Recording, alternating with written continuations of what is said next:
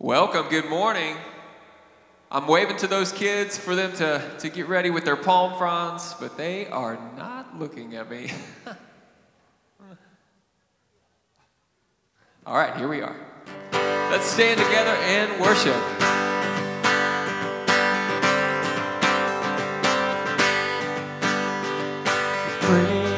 Praises rising, eyes are turning to you.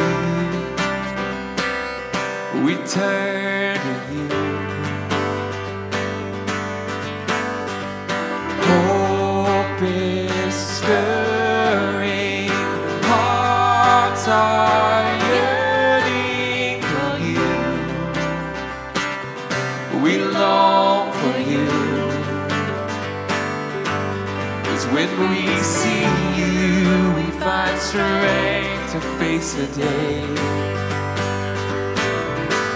And in your presence, all our fears are washed away.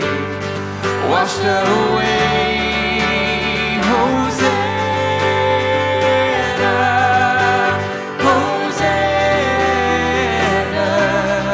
You are the God who saves us, worthy of all our praises. Hosanna, Hosanna. Come have your way among us. We welcome you here, Lord Jesus.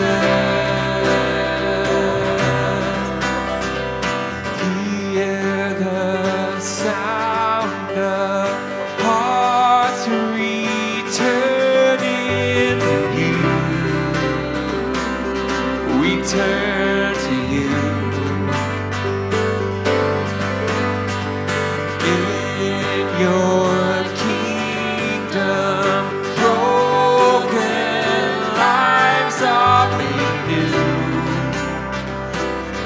You make us new. In your praise, we find strength to face the day. And in your presence, all our fears are washed away. Washed away. Hosanna, Hosanna. You are the God who saves us, worthy of all our praises. Hosanna, Hosanna. Come have your way among us. We welcome you here, Lord Jesus. Hosanna, Hosanna, Hosanna, Hosanna.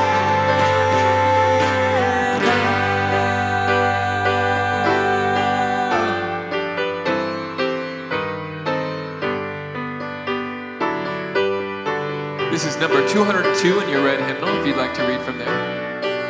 All hail the power of Jesus' name.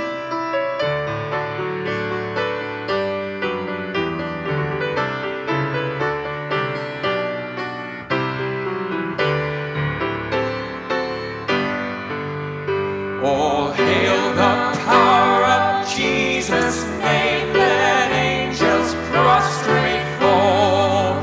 Bring forth the royal diadem and crown him Lord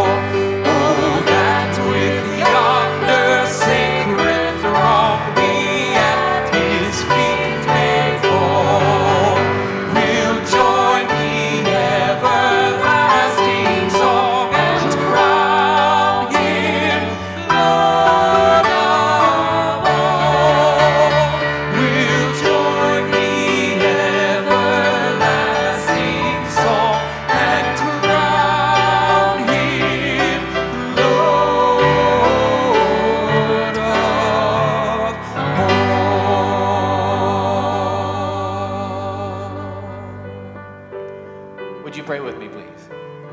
Heavenly Father, this Palm Sunday we gather and worship you. We know, Father, this event was a huge thing. Eons of planning on your part. The sacrifice of your Son, Jesus. Thank you, Father. We worship you and you alone. We commit ourselves to you and open ourselves to your Spirit today. Be with us now. In Jesus' name we pray. Amen. Good morning.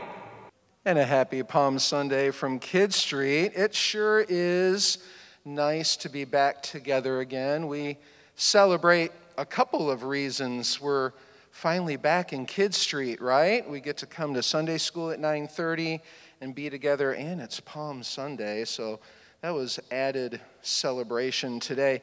Kind of seems silly to cut a branch and wave it in the air, right? What do we normally do when we're having a party and we want to celebrate? Do we ever put decorations up when it's somebody's birthday? Yeah. Does somebody maybe fill balloons? Yeah. How about noisemakers? Do you ever blow those noisemakers like on New Year's Eve? You go hurt like that and blow those noisemakers, yeah? Yeah, well, they didn't have those hanging around, but they were happy. They wanted to show how happy they were, right? So they just cut branches off of whatever they had close and waved them. They were right to be in a good mood to see Jesus. He was there to save them. Save not only them, save all of us. This week we'll celebrate the Easter week, and we'll get together next Sunday and celebrate Easter Sunday, right? We didn't get to have our parade today, but I was so glad we got to parade in with our congregation for worship. So let us celebrate the fact that Jesus has entered Jerusalem, entered our hearts to save us. Bow with me. Dear Lord, we are in awe of your plan, that you came down to live on earth, to show us how to love one another. Help us to share that love with those around us, we pray. In Jesus' name, amen.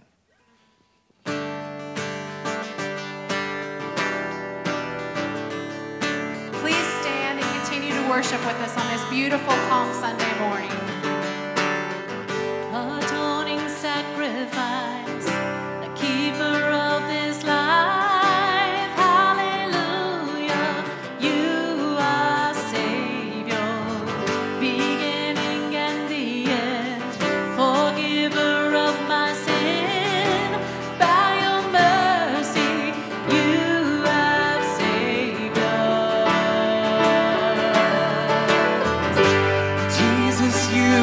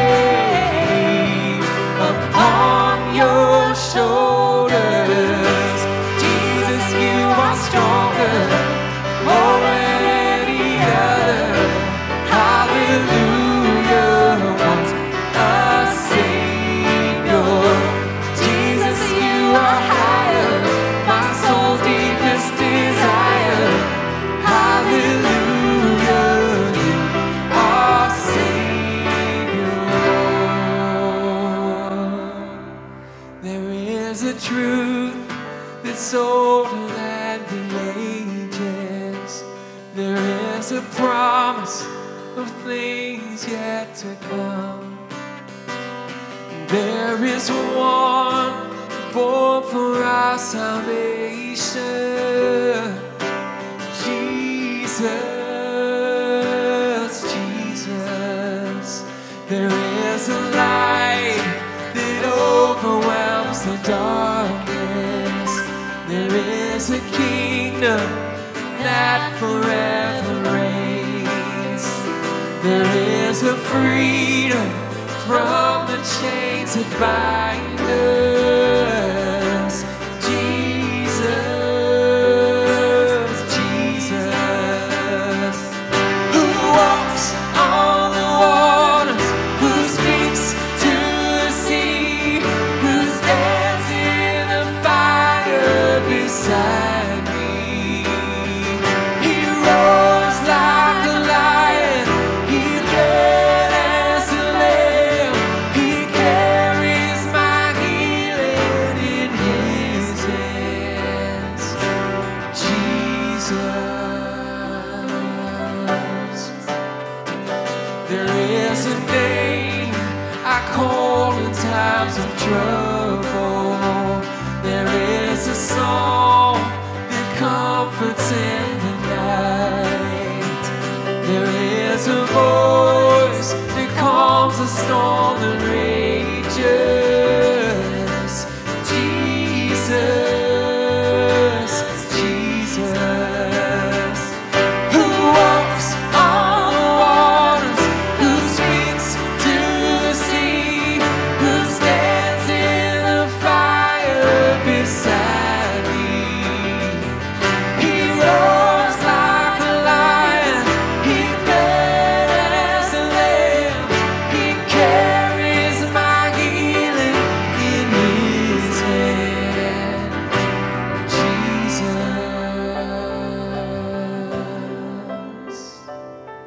Messiah, my Savior, there is power in your name.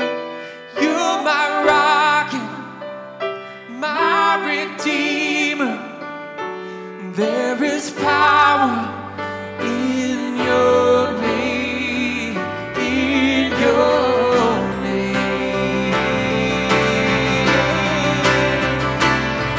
You walk on the waters, you speak to the sea, you stand in the fire beside me. You roar like a lion, you bled as a lamb, you carry my healing in your hands. God, you walk on the waters, you speak to the sea, you stand in the fire beside me. You roar like a lion, you bled as a lamb, you carry my healing in your hands. Jesus, there is no one like you, Jesus. There is no one like you.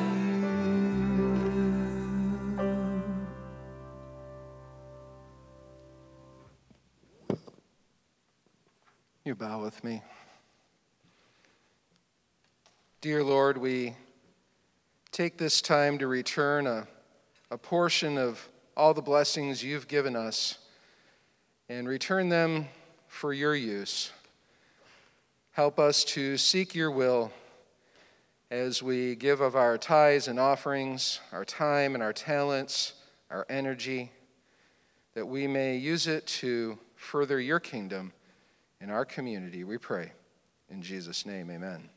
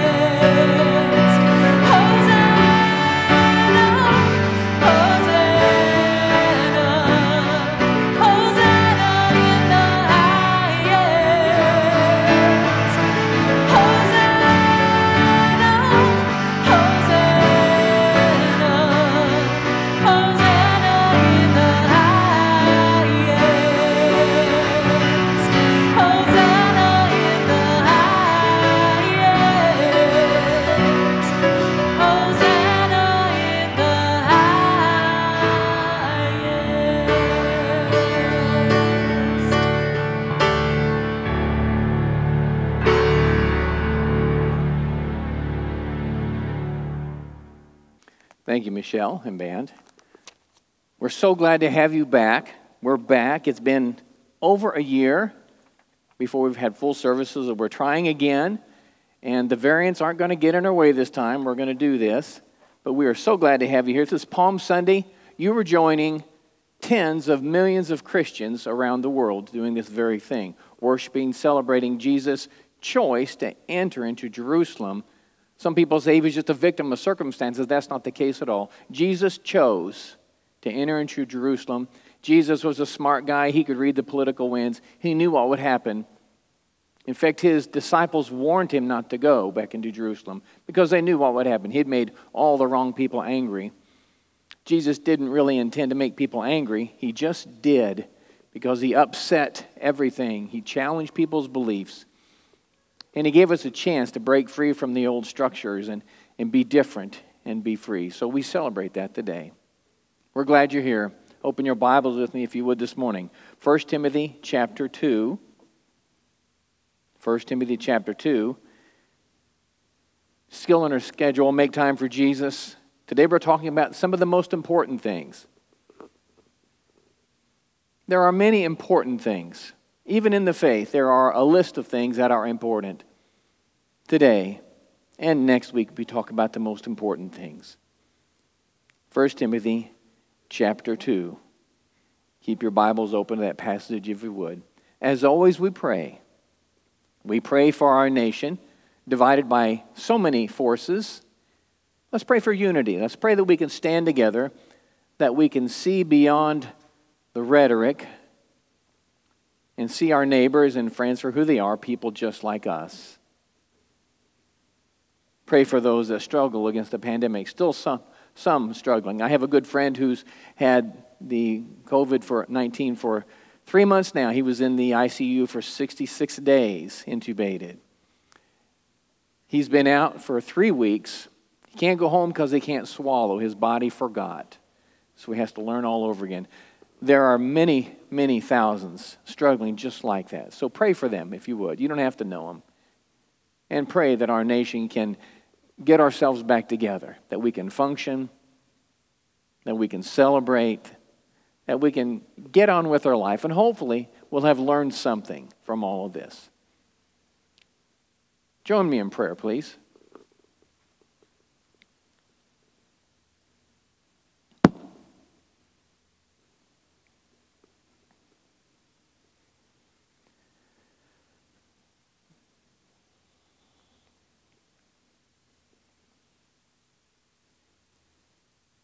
Heavenly Father, again, we thank you for this joyous occasion, the celebration of Jesus entering into Jerusalem.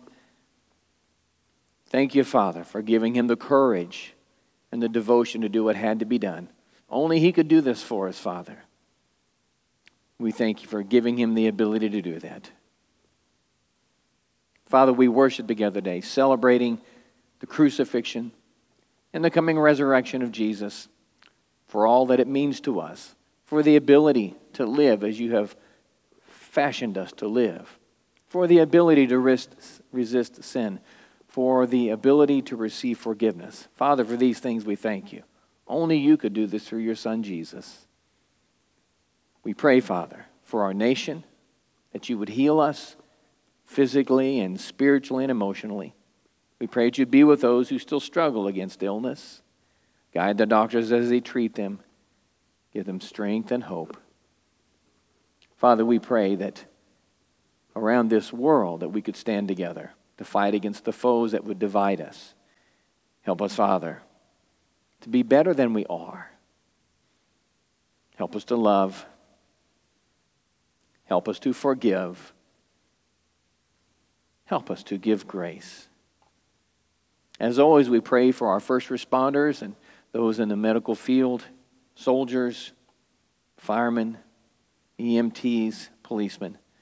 Use them to bring peace, to save lives, to bring justice. We struggle against justice, Father, for so many reasons. Give us humble hearts, hearts that love, hearts that are willing to be changed. Father, we love you, and we love you and follow you. We open ourselves to your Spirit today. And we thank you for this life, not just the life of faith, but the life that we have in this great nation. Thank you, Father. Be with us now and teach us from your word. In Jesus' name we pray. Amen. Like I said, in any endeavor, no matter what you do, there's always something really important that kind of stands out in everything. I remember years ago, the first time I went scuba diving, I didn't take training. I just went with a friend who was a trained, licensed diver. He told me all sorts of things, and they were all very important. And some of you that have studied diving or talked about it, you know, there are a lot of things that are really important. It's one of those sports that's quite safe if you do it right, and if you do it wrong, you die, and it's really that simple. When I went diving with him, I was too dumb to know all these things, so I was just going to go in the water and be Jacques Cousteau and all those things. It was pretty cool. And he said something to me. He taught me how to use the buoyancy compensator, the vest, taught me how to breathe and all those things, taught me how to watch the watch for the time of areas, that those are all very important. I said, I got it. And I got kind of impatient with him because he thought I was like a dummy or something.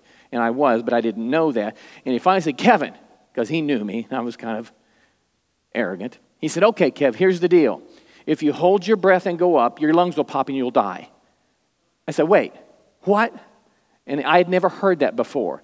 And I didn't understand. He said, Kevin, when you hold your breath and you go up, the air expands in your lungs and your lungs will pop and you will die. And that got my attention. And all of a sudden, I was incredibly focused on don't hold your breath. The fish weren't near as interesting because I was worried about holding my breath. Now, after a few minutes, I got aware of what was going on around me.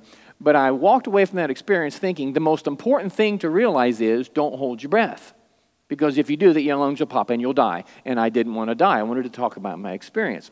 So in that experience, don't hold your breath was the most important thing.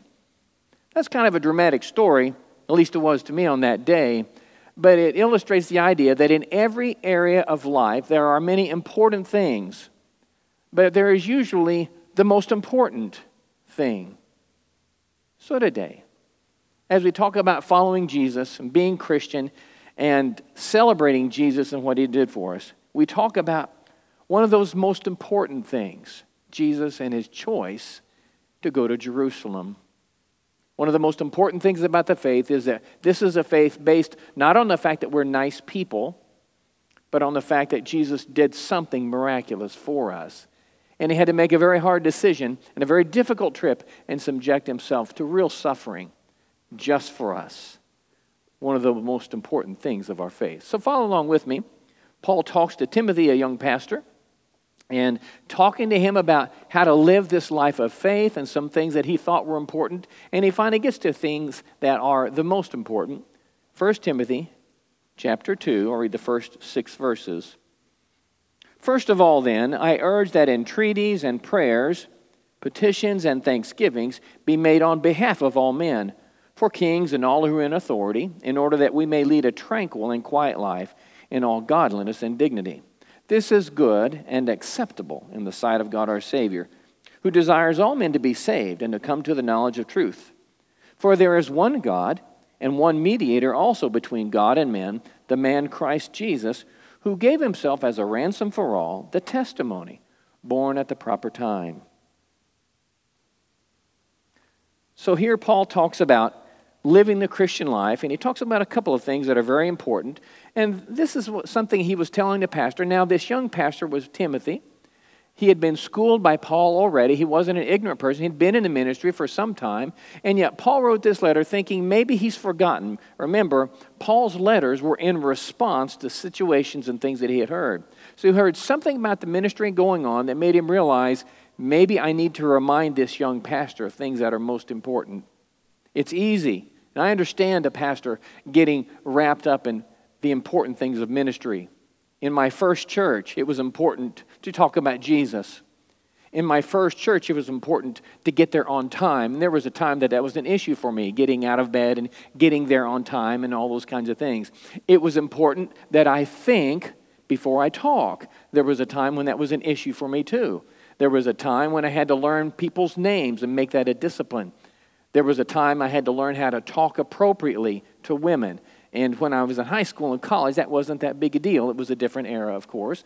And I had to learn that there was a way to talk to people that were different than me and talk about people that were different from me. So many things, and so I can understand how maybe the most important things could get lost because there's so many things that are important. Maybe Timothy, the young pastor, was struggling with what was most important. So Paul told him a couple of things that were most important. You can see these on screen. And one of the things that he talked about is our lives are to be filled with the practice of prayer. Did you see that?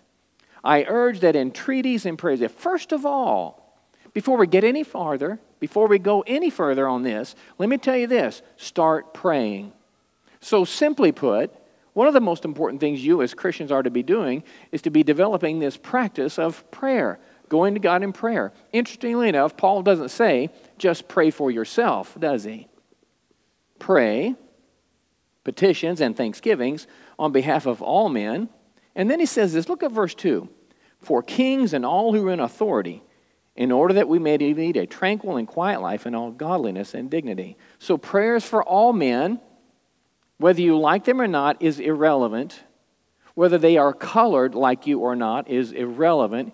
Pray for all men. And of course you understand, in ancient cultures, they just simply didn't refer to women. They didn't use feminine pronouns. So all men and women is what he means here.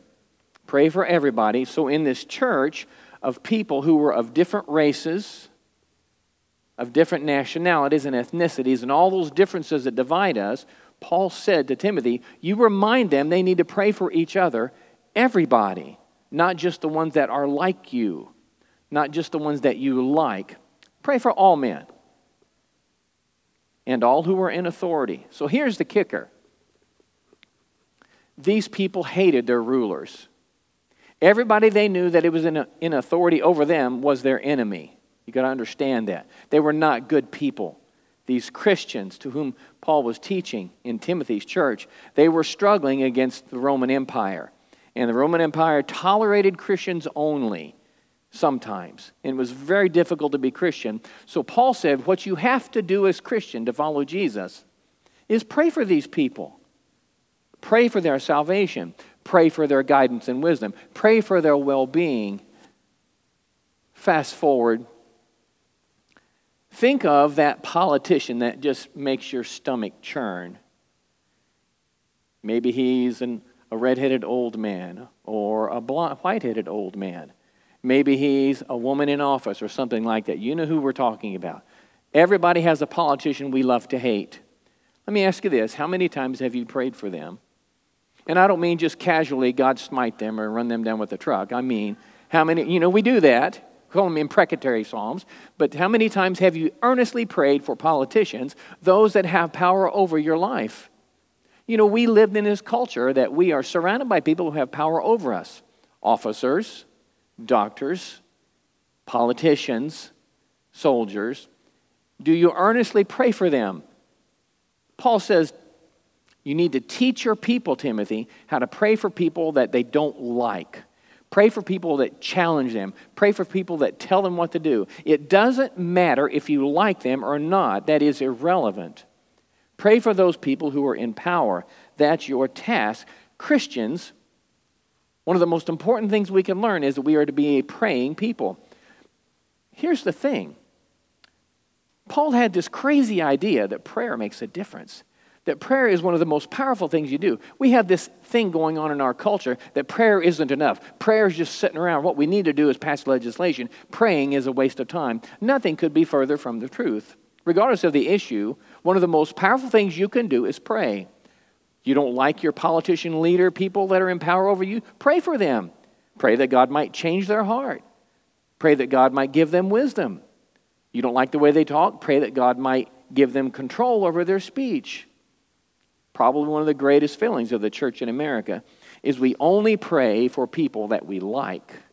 We only pray for people that believe like we believe. That is a grave error. Pray for those in authority. One of the reasons is because it's good for us. It is good for you to pray for people that aren't like you. It teaches you that God loves them. One of the things we have to remember, God wants us to pray for all men. Why? Because he wants you to pray for all men. He wants you to love all men. And he wants you to care for all men, not just those in your circle. So when Paul teaches us this, speaking on behalf of God, he's wanting us to realize that there's a part of us that develops. We are better off when we pray for others. It is hard to hate when you pray for another. It is hard to hold prejudices against another when you pray for them. It is hard to despise them and gossip about them when you pray for them. You understand the hypocrisy of gossiping and ragging on someone behind their back and then going to God in prayer and praying for them, right? You understand that. You're smart people. Paul challenges us. He doesn't say you have to like these people. He doesn't say you have to agree with their politics. Nothing like that. Pray for them. Pray that God can work in their lives. Think of the worst politician you can imagine, regardless of what he or she looks like. Don't you think his life would be made better if he was submitted to Jesus Christ? Don't you think she would be a better politician if she submitted to biblical teaching? Doesn't matter who it is or their color. People are always better when they pray. And our concern should always be for all those in power, regardless of whether we agree with them. Prayer makes a difference. It changes you. And it changes other people. One of the other things he says here, look at verse 4. Who desires all men to be saved and to come to the knowledge of the truth. Wow. To Jewish people who had followed Jesus as Savior, they could not believe that Gentiles were loved by God. That was one of the biggest problems in the early church. In fact, it threatened to split and destroy the early church because Jewish Christians hated Gentiles. And the world in the old world was divided from the Jewish perspective into Jews and everybody else. And everybody else was a Gentile. And the official line was, Jews hate everybody. Period. It wasn't racism, it was just pure hatred, is all it was. Very religious, very God-honoring, they thought, and it was acceptable in their mind. When they got saved and followed Jesus, guess what they brought into the church? Hatred for Gentiles. So there were now Jewish people following Jesus, Christians in church, hated Gentiles, thought they needed to go to hell, and told them so. And you know what happened? Gentiles started getting saved. And they responded to the gospel just like the Jews did, and they got saved. They received the Holy Spirit. Their lives began to change. They began to be filled with the Spirit and working in the Spirit and sharing their faith just like Jewish Christians. And it was a huge problem because Jewish Christians could not accept the fact that Gentiles could be saved. Maybe Timothy was struggling in a church where they were struggling with that issue. So he included this. God desires everybody to be saved. Not levels of salvation, not salvation for Jews and a different kind of salvation for Gentiles. Jesus for everybody. So when you see people on TV or you think of people that are different in our world, we need to understand that God loves them and he wants them to be saved. It's easy to believe that God loves all Americans. Of course he does. But how about the Arabs or the Muslims around the world? How about those people in different parts of the country that want to kill us? Should we pray for their salvation? Of course. Does God want to save them? Of course. Does God love them? Absolutely, just like you. Absolutely. There is no difference, folks. This was a huge thing in the early church. Fast forward 2,000 years, I'm not so sure we've overcome this. Even in our country, there are churches that teach hatred towards certain groups. Sometimes it's racial. Sometimes it's religious and otherwise. There is no justification for Christians hating those of another group. Jesus died to save them. One of the other things, you can see this on screen, that's an important truth. God has sent Jesus to serve as our mediator and savior. Mediator, you don't hear that term. It's a go-between. In ancient cultures, here was the understanding. It was based on reality. If you wanted to talk to the king or to a magistrate or somebody in power, you always got a lawyer to go with you. If not a lawyer, at least somebody in good standing with the leader. Because if you didn't, guess what happened? You died. Really. If you went and tried to talk to the king without a mediator, he would kill you, and he generally would, just because he didn't want to mess with commoners. So it was understood that you had to find a mediator. Sometimes it was a lawyer, sometimes it was a lower-level magistrate, but it was just understood. You requested a presence with the king or the leader, and then you were accompanied by someone who would speak in your behalf. And many times you wouldn't even be allowed to speak. The mediator would speak for you, and you would just stand there. It doesn't make sense to us, but it was an understanding that literally everybody in the old world had. So God, in his wisdom, spoke in terms that people would immediately understand. So when Jesus is called mediator, he's not just talking about a religious function. He's talking about an understanding that everybody had. You can't just walk up to God in the old mindset and talk to him. You needed a mediator. So, look at verses 5 and 6 again, if you would. For there is one God and one mediator also between God and men, the man Christ Jesus, who gave himself as a ransom for all, the testimony born at the proper time. So this is where Palm Sunday comes in. Jesus came to seek and to save that which was lost, and that's us. Jesus' goal at birth was aimed towards the cross. The older he got, the more aware he became of what his future held. When he made the decision to go into Jerusalem, his disciples decided to talk him out of it because they knew he was going to be killed. They knew he would be killed simply because of the political processes. The religious leadership and the government just wanted to get this rabble-rouser, this noisy preacher out of the way. And the way to do that was to kill him. And if they could kill him by hanging him on the cross, that would brand him as a traitor and a criminal, and it would mean that everybody would understand that he wasn't a good guy. And that was what they had to do. They not only had to get him out of the way, they had to make him look bad so people wouldn't follow him. Everybody understood this, and so did Jesus. Jesus was a smart guy. And yet he made that choice to go to Jerusalem. Now, the reason he did that is because he had made the decision to follow God's leadership. He knew that his death on a cross was what God wanted him to do. It doesn't matter whether or not you think was the right thing to do or whether or not we fully understand God's reasonings. The bottom line was, this is what God wanted Jesus to do. And so the scripture teaches us that Jesus was obedient unto death. God said, this is what I want you to do. And so Jesus said, yes, I will do that. And in that process, he became our mediator. He is the one by which we go to God. When you and I pray, how do we finish? Father, we pray in the name of Jesus. That's our acknowledgement that Jesus is the mediator between man and God. When we pray in the name of Jesus, when we ask Jesus, Jesus, will you help us? God, will you work with us? You are acknowledging Jesus' role in you connecting with God. So we pray in the name of Jesus. We serve in the name of Jesus. We speak in the name of Jesus because he is our mediator. He is our connection with God. By following Jesus, we are connected with Father God. And this is clear from New Testament teachings. There was no other name under heaven given among men whereby you must be saved. So says Scripture. So Jesus is the way by which we reach God.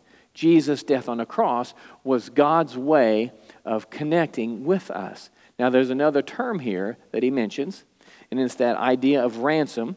Jesus gave his life as a ransom for men. Again, he was connecting with the ancient culture. It's offensive to us, but in ancient cultures, slavery was a thing. Everybody knew who slaves were.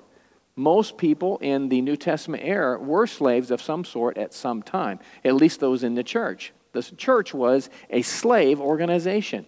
Not to all people, of course, but many people were slaves. In that culture, sometimes you were enslaved when the Roman government conquered your village or city. Sometimes you were enslaved when you got yourself in debt and you couldn't pay your debts. And so you would sell yourself into slavery, and it was just as horrible as it sounds. And you would become a slave for a certain number of years. Then after those years were worked as a slave, you would come out and be debt-free. Sometimes you were a slave because you wanted to become a Roman citizen and you couldn't afford to buy it. It was for sale, by the way. So what you do, you would sell yourself into slavery. And after a certain number of years as a slave, then you could become a Roman citizen. So slavery was just an economic thing to do. It wasn't necessarily race-oriented like it was in our own culture's history, but it was something that everybody understood. And if you were a slave, the only way you could get out of slavery was either work out your full term or have somebody purchase you and set you free. The money that you used to purchase a slave and set them free was, guess what? Ransom. That's all it was. Sometimes in the term ransom gets caught up in the idea of someone being kidnapped. In ancient cultures, that wasn't the issue. A slave, to be set free, had to either work out their term or be purchased.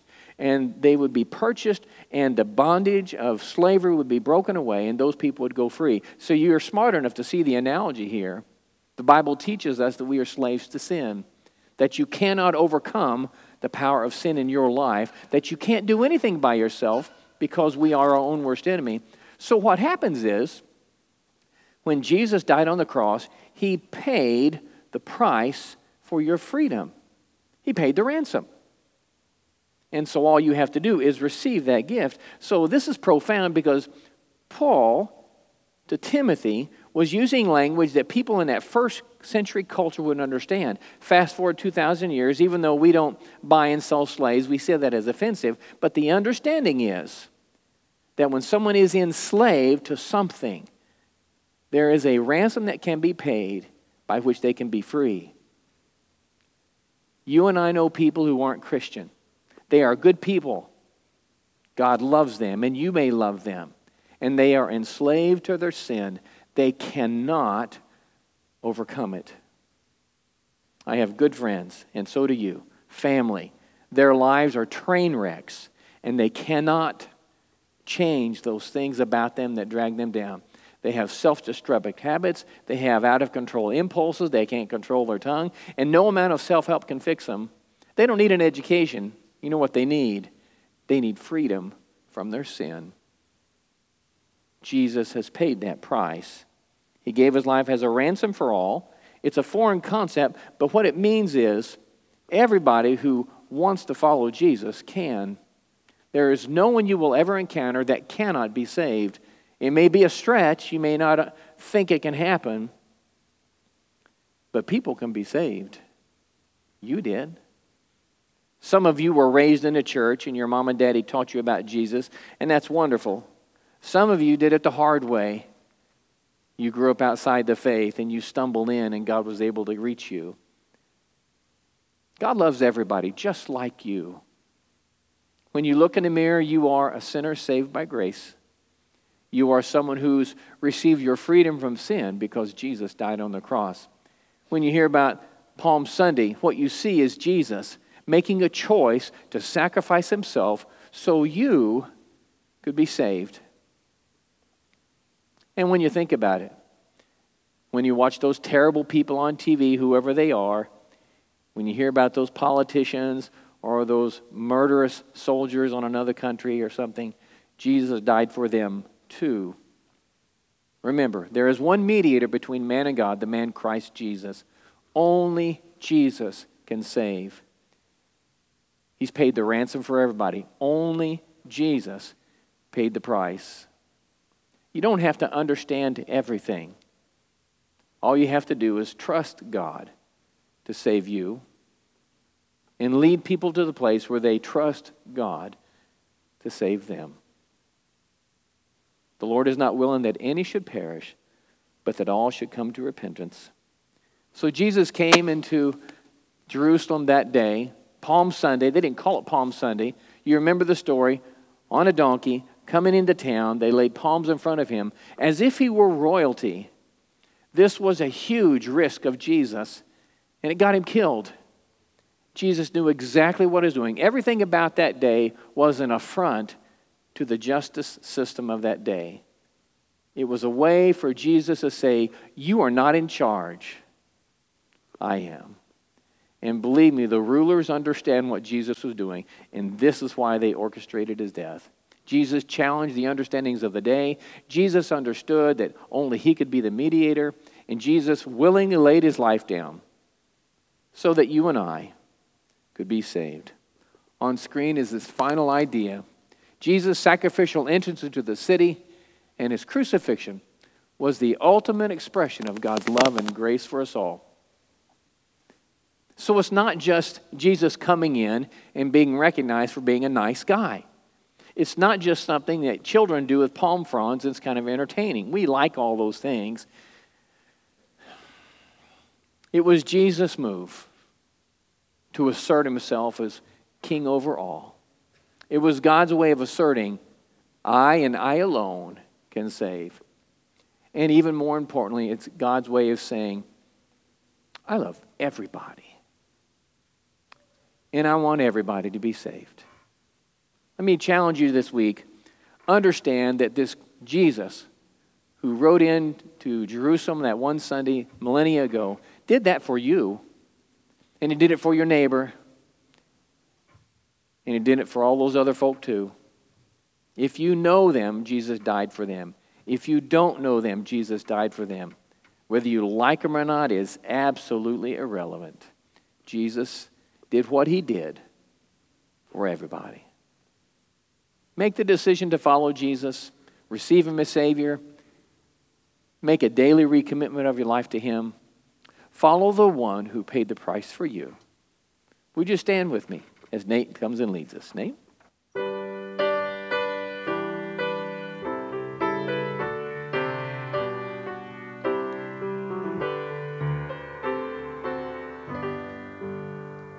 All hail the power of Jesus' name. Let angels prostrate fall.